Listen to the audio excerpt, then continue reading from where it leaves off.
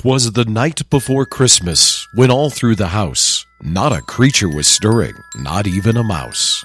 The stockings were hung by the chimney with care, in hopes that St. Nicholas soon would be there. The children were nestled all snug in their beds, while visions of sugar plums danced in their heads.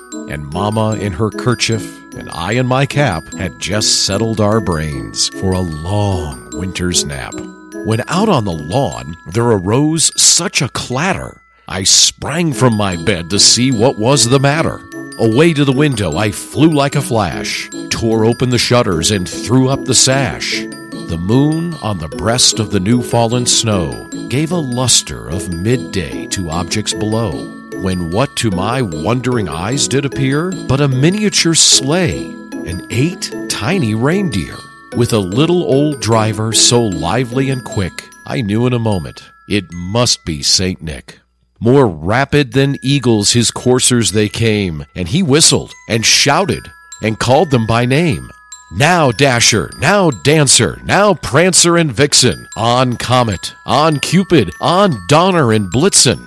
To the top of the porch, to the top of the wall, now dash away, dash away, dash away all.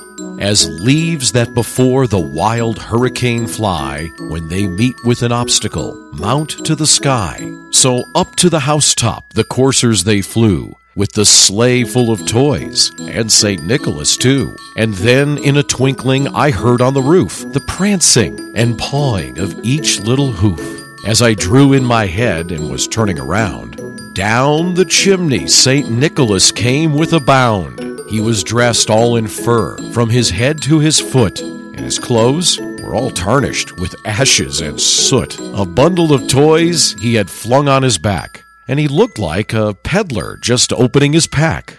His eyes, how they twinkled, his dimples, how merry.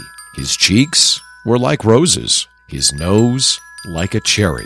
His droll little mouth was drawn up like a bow, and the beard on his chin was white as the snow. The stump of a pipe he held tight in his teeth, and the smoke, it encircled his head like a wreath.